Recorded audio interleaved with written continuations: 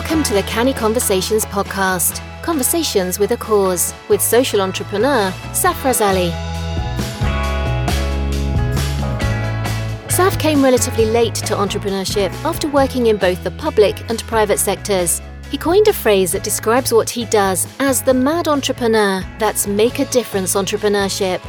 As well as being the author of the Canny Bites books, Saf's business interests cover health and social care, business and corporate events, as well as him being the CEO of Pathway Group, a welfare to work and skills provider. In these podcasts, he shares his thoughts with journalist Adrian Kibler. So, let's join the conversation. Hello and welcome to Canny Conversations. These are conversations with a cause that we hope will captivate your curiosity cannily. My name is Adrian Kibler, and with me is the star of the show, Mr. Safraz Ali. Saf, how are things? All right, not too bad. Good to see you again. We're always talking about work and business, and that of course, is what it's all about. But you do something with a young person's football club, don't you? What's that all about? Oh, I do. Two football clubs I work with. One is called BYSA, Birmingham Youth Sports Academy, and the other one is JABS, Junior Academy of Birmingham Sports. So both football clubs, Birmingham related. A lot of mentoring, sporting. We're sponsoring, and I'm an ambassador. We're partners and so forth. So a little bit of giving back, really. So does your business Pathway, is it a sponsor, did you say, of that? Yeah, we sponsor both clubs. Yeah, and we're also a partner, and I'm an ambassador of one of them and an executive chair of the other one. Is that aimed at you? Is that for young people, presumably? Is that children or? Yeah, so there's an under 14s, which we have for, in both clubs, there's an under 14s category, girls and boys. We have then sort of a mid-tier, and then we have slightly older children, teenagers. So it's a regular thing, weekly football sessions, mentoring sessions. I didn't think you were a football man. So. I'm not actually, but it's a way of getting the youngsters to think about goals and aspirations, and sports is generally a good way for people to develop the right habits and the right mannerisms and the right sort of skills. So it's a fantastic tool, an enabler for development. My son Andrew, who helps us with some of the work that we do, he's a Birmingham City supporter. Oh, okay. So he's not a football man. He doesn't know a lot about football. Yeah. I know that when you're not, doing the work with the football club and you're not doing your day job, you do quite a bit of writing. And I've been having a look at some of the articles that you've been doing recently for a magazine called Business Influencer. Yes. Which is a business publication, a fairly new one. And I've noticed, and I make no apology for saying this, you do write a lot about talent spotting and recruitment. And I suppose the reason for that is because it is such a massive topic. And it's a topic where, a library is full of books and advice on how to recruit properly.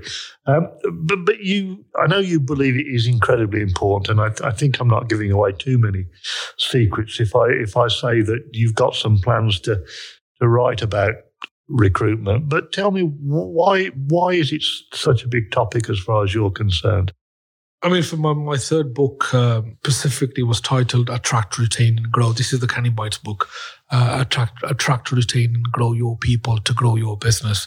And for me, in a nutshell, that says it all. Getting recruitment right can transform any business, but getting it wrong can be very damaging and can close businesses. And most businesses, I would regard, are not businesses if they don't have people within them. It's a sole trader operation. It's an entity, but unless you're a business that has people in it, you're not going to be in a position where you can, grow that business. We can't do everything ourselves. We need people around, and we need to be able to recruit the right people. We need to be able to retain them. We need to be able to grow them. And in my writing apart from the books that I do for the magazine, is predominantly about people. It's about skills. It's about training. So, I think I've done 6 so far, 6 articles, had really good, fantastic feedback. I spend probably a bit more time on the titles to try and make them catchy, but also at the same time for the titles to reflect the key message. Every article, even the book, really has 4 or 5 key messages. And for me, I need to get the title to really tell the reader what the message is, and also potentially highlight the key themes. So I think one of the ones that has had got a lot of traction is that every problem in business is a people problem, and whether it's lack of customers, capital, culture, finance, marketing, sales, it all boils down to a people issue, a people problem. And for you to resolve that issue, you've got to understand the people thing behind it, what the people aspect of it is. And at the same time, I say, well, actually, in the article, if every problem in your business is a people problem, but at the same time, your solution needs to be a people solution as well, which to my mind makes sense. So whether it's employed contractors or consultants, or getting the right people, getting them on the bus, putting them on the right seats, it's that. And one of the guys that I mentioned again, in one of our previous episodes, we spoke about an author that I follow. There's another author I'm a big supporter of and big fan of, is a chap called Jim Collins. And I read one of his books many, many years ago. And since then, I subscribed to the website. And that book, one of the books is Good to Great. And he talks about, if you're looking to do anything in a business, you need to look at the person first who, and then what. So you can understand people is a very important part of any business. And I don't think if you're talking about the economy, if you're talking about anything, you can't take people out of the equation.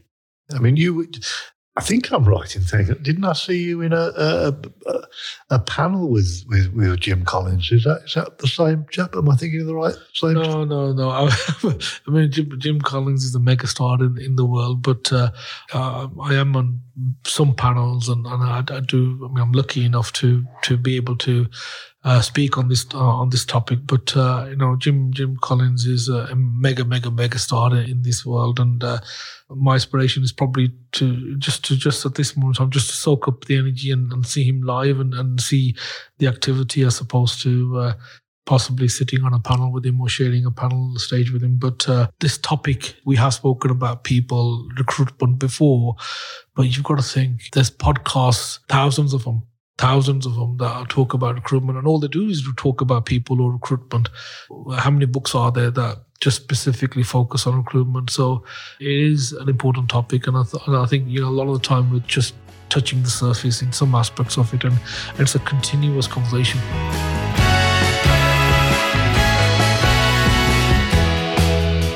I mean, it is a complicated issue, isn't it? Because and perhaps we can talk a little bit about this, because actually recruiting the person who perhaps is best qualified and with the most experience isn't always the best for the team, is it? There have been a lot of examples, in sport, for example, where people have, had huge talent, but perhaps they haven't been considered to be team players, and maybe they've not been selected.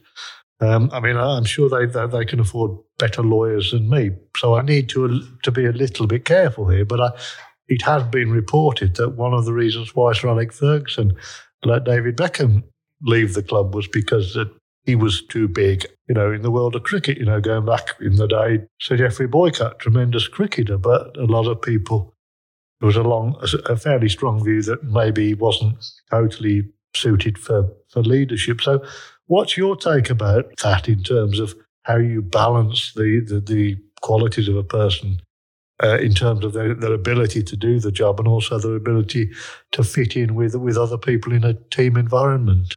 I mean, there is a school of thought, and I'm a little bit on the fence on this one, which is that a business shouldn't necessarily rely on individual talent so much. So it goes something along the lines of don't hire A players, because firstly, they become harder to scale. Secondly, it's more of a risk to the business because it's something that you can't control. So if the A player leaves or if there's an issue, then there's an issue with your business. But at the same time, if the business does hire the A player, and yes, it can grow faster, but if there's any issues in terms of how the team functions, then there might be some issues in terms of culture and setting the scene. And sometimes so-called A players can have a disruptive effect on where the business is and the tone that's been set. So there is an element of a school of thought which says, you can't duplicate the results of geniuses or these A players across other team members. So when one of your managers says, I need another Kevin because Kevin is a genius and Kevin is somebody that I need, then, you're over-reliant on people, and a business shouldn't be too dependent on a particular talent. We all talk about hiring the best and recruiting the best, but it's getting that balance right of, if somebody is too big, could that damage the organization? Could that damage the culture? And so therefore, it's not about managing personalities. It's managing processes and systems. So there is that. So a lot of that then is people who are more about systems led, who are focused on systems. So as the example of McDonald's and so forth, where the heavy lifting is done by a system, a process. You define that system, you work that out. The SOPs, the standard operating procedures are crafted, and you have your methodology. You operate the methodology, you understand it, and you have the framework that works, and you let that do the work as opposed to individual genius talent or for allowing people to do it their way. So there is a school of thought, and I think we all talk about cloning people and so forth, but that school of thought is fairly wide, particularly by people who are systems led and so forth. So with most things, it's having that balance really and understanding the context. But the key thing is that business success is often defined by the people they recruit or are able to recruit. I mean, the other thing about people, of course, is that unlike machines, they're much less predictable in many respects. I mean, I'm not going to say he's rank because I've got a feeling, I don't know, I might get the rank wrong, so I won't say. But Alan Brooke, who was one of the primary military leaders in the Second World War, very much a close advisor of Winston Churchill, once described Churchill as 50% genius and apologies for the language, 50% bloody nuisance. And that's the issue with the people, isn't it? People they're emotional beings. I think you did some recent broadcasting about people, and you were talking about people not just as a huge asset to businesses, which they are, but also potentially as liabilities. I mean, just on that, in terms of A players and that whole A player thinking, I mean, if we can build our systems to cater for A player actions, and then you hire people who are talented in their own right. I mean, we're talking about we're not talking about not hiring talent or not hiring individuals who've got the knowledge, skills, or behaviors, but you can have more consistency in the business. But in terms of being people, being liabilities, potentially most problems in business can be put to people as well. There's a lot of people problems. There's many issues in terms of not finding the right people, not being able to retain them, not being able to satisfy their needs and so forth. I mean, people, business owners often talk about can't get the stuff or can't get the right stuff. And at times it can be retaining those staff. So these are threads that our often leaders in talk about. And whenever I've been to a conference, whether it's CBI or the local chamber, you'll always find a people theme. So it's not just about the recruitment businesses and talking about people, but you will find anybody who talks about the economy, they'll always talk about people, they'll talk about wages, they'll talk about talent management, retention, these sort of words come in, and how a business can thrive, survive. And a lot of the time it is about great people, because, great people make great businesses, and great businesses create great teams. So everything is sort of connected, really. I mean, the thing is, isn't it, that there's an old saying that the Jesuits used to say, didn't they? They used to say, show me the boy at 7 and I'll show you the man, which basically said that, what people are like tend to be formed at a fairly early age and doesn't change tremendously. And of course, like most truth, that is a half-truth, isn't it? People do change, and somebody, you can recruit somebody who's got a particular style and personality, and they're not necessarily the same person, 10 years later. Just on that, I mean, we as a business, we need some sort of understanding of where we are on the people issue, a little bit of clarity on the people agenda within our business, what conversations have happened, what documents are there, what's our processes, do we have clearly defined processes to identify, retain, grow talent, do we have personal development plans, do we do appraisals? These are sort of things that come in. Do we have competency frameworks in place? Do we measure satisfaction? Do we measure individual sort of performance levels? Do we have all of these in place? And a lot of that is really having an understanding of your whole people strategy, understanding of your whole people thread within that business, really. It's not just about recruiting people. It is about sort of retaining, inspiring them, growing them, developing them, understanding what you have. And if we, and people often say, and businesses often say, the people are our biggest talent. And if they're your biggest talent, is there an element of really understanding what your makeup is, what they can do? It's really getting into that really nitty-gritty detail of defining and understanding and really having a plan. I mean, everything is a little bit of a common sense, but it's just being able to put that together and executing it and connecting everything together. I'm going to throw something at you, not literally, but so take the tin hat off. I want to talk about this business of, recruitment is actually much more until the final stage is about elimination. You basically get a lot of people apply for a job and you have to find some process by which you eliminate them. I want to ask your opinion, Saf, about this business of bias. And I'm not talking about deliberate bias, because I think a lot of bias is unconscious. But I've seen it suggested that if you really want to make a recruitment process fair, when people apply, they're given an independent body gives them a number rather than a name, because from a name you can almost certainly tell somebody's gender. You can almost certainly tell if somebody is from a particular ethnic background, and the name might even give an indication of age and social status.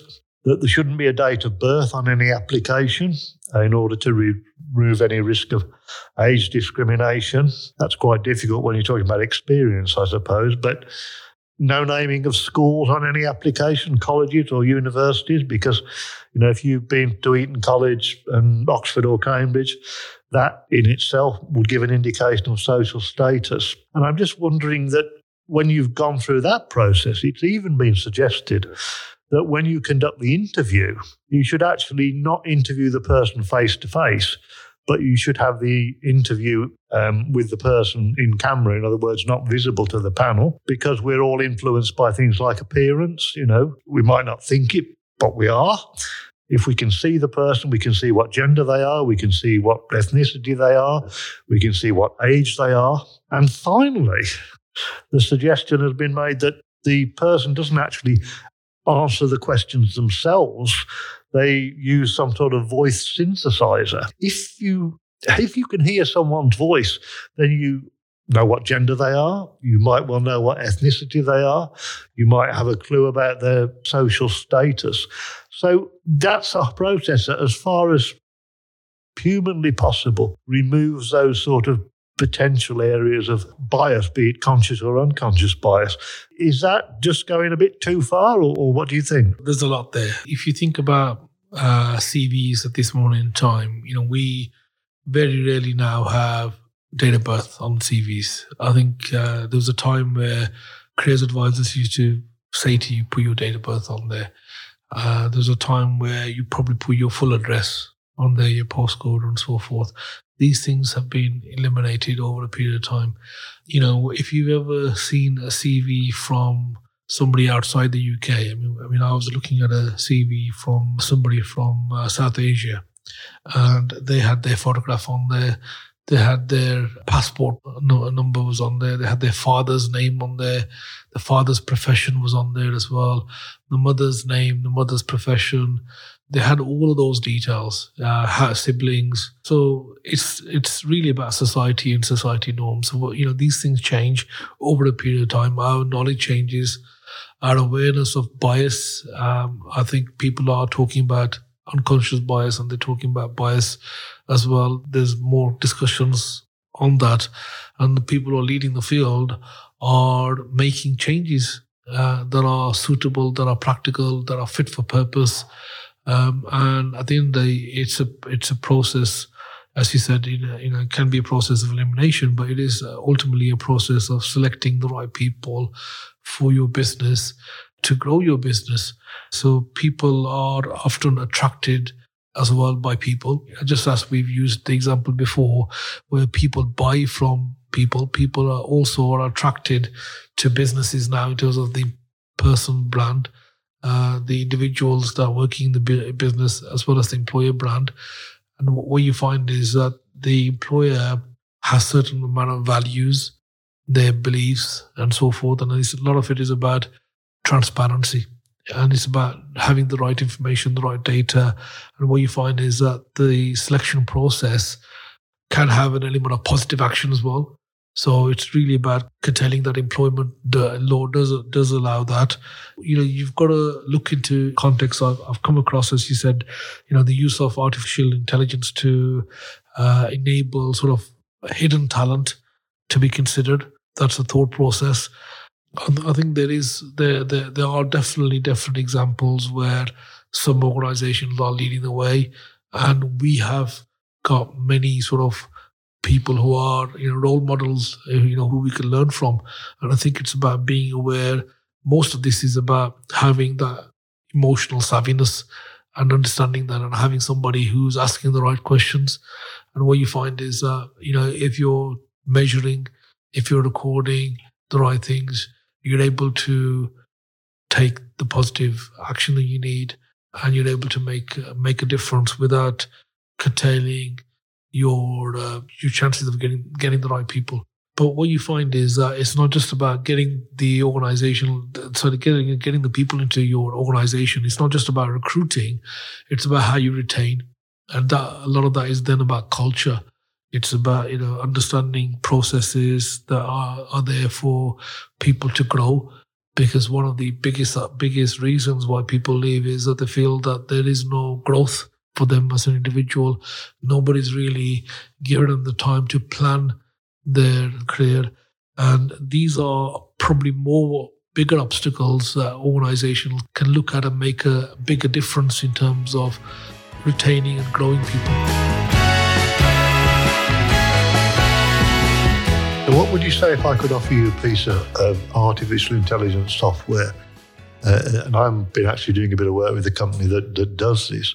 And basically what it does, it goes into the marketplace, it looks at people who are in the jobs market, looks at their experience, looks at a whole range of characteristics, eliminates issues such as gender, recognises the fact that some people, for example, women, are more reluctant to say they can do things than a man.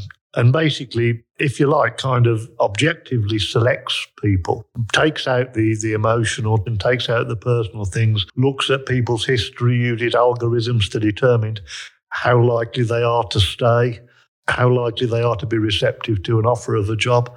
I mean, is that a piece of technology that you think you could use, or do you think it's just going a bit too far?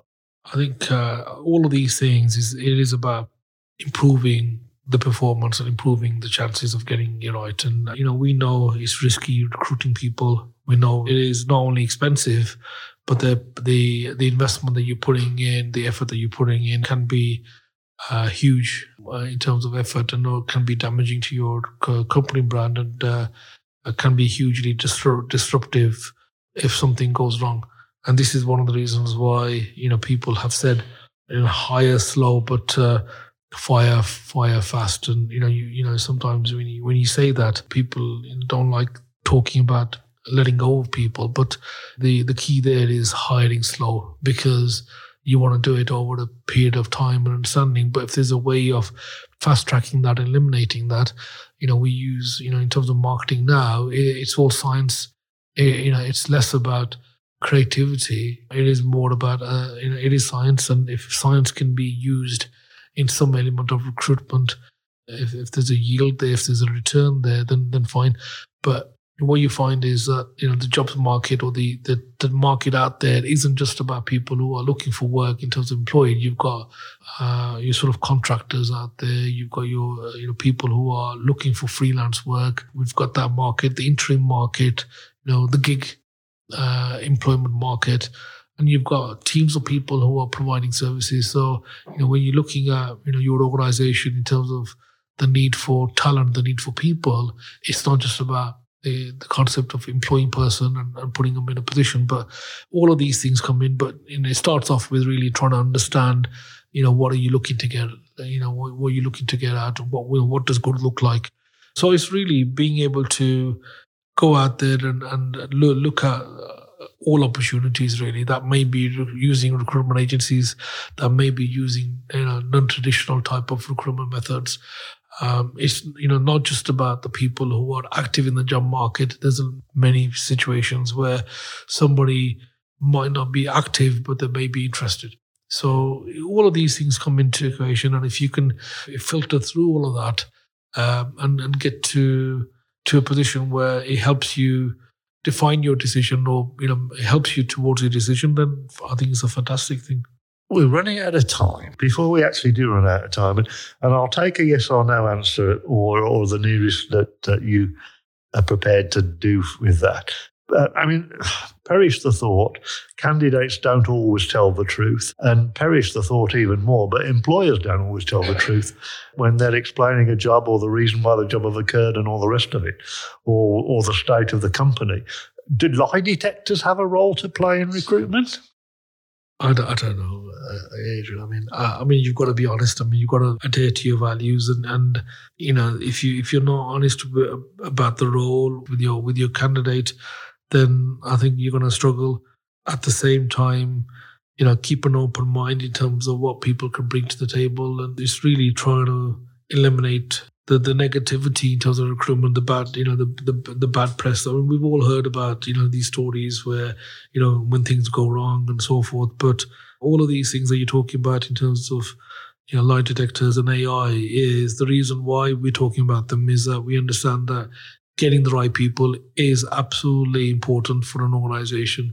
And not only that, being in a position where you have the strategy in place to develop and grow those people, absolutely vital. We look forward to reading more of your thoughts about this. There are already articles out there, and we've talked about the business influencer. There's also the likelihood of a book, and who knows, by the time somebody's listening to this, that book might be available in the Canny Bites series. We're going to curtail our Canny conversation with a cause now, and we're going to ask people to, if they would like to subscribe to future podcasts, if they'd like to like us, or to let us have any comment or feedback, that would be gratefully received. So until then, bye for now. Thanks for listening to this Canny Conversation with a Cause. These conversations are based upon the Canny Bites books by Safraz Ali, available on Amazon. To find out more, go online and visit Saf's website, pathwaygroup.co.uk, or join him on social media. He can be contacted at safraz@pathwaygroup.co.uk. This is a 1386 audio production.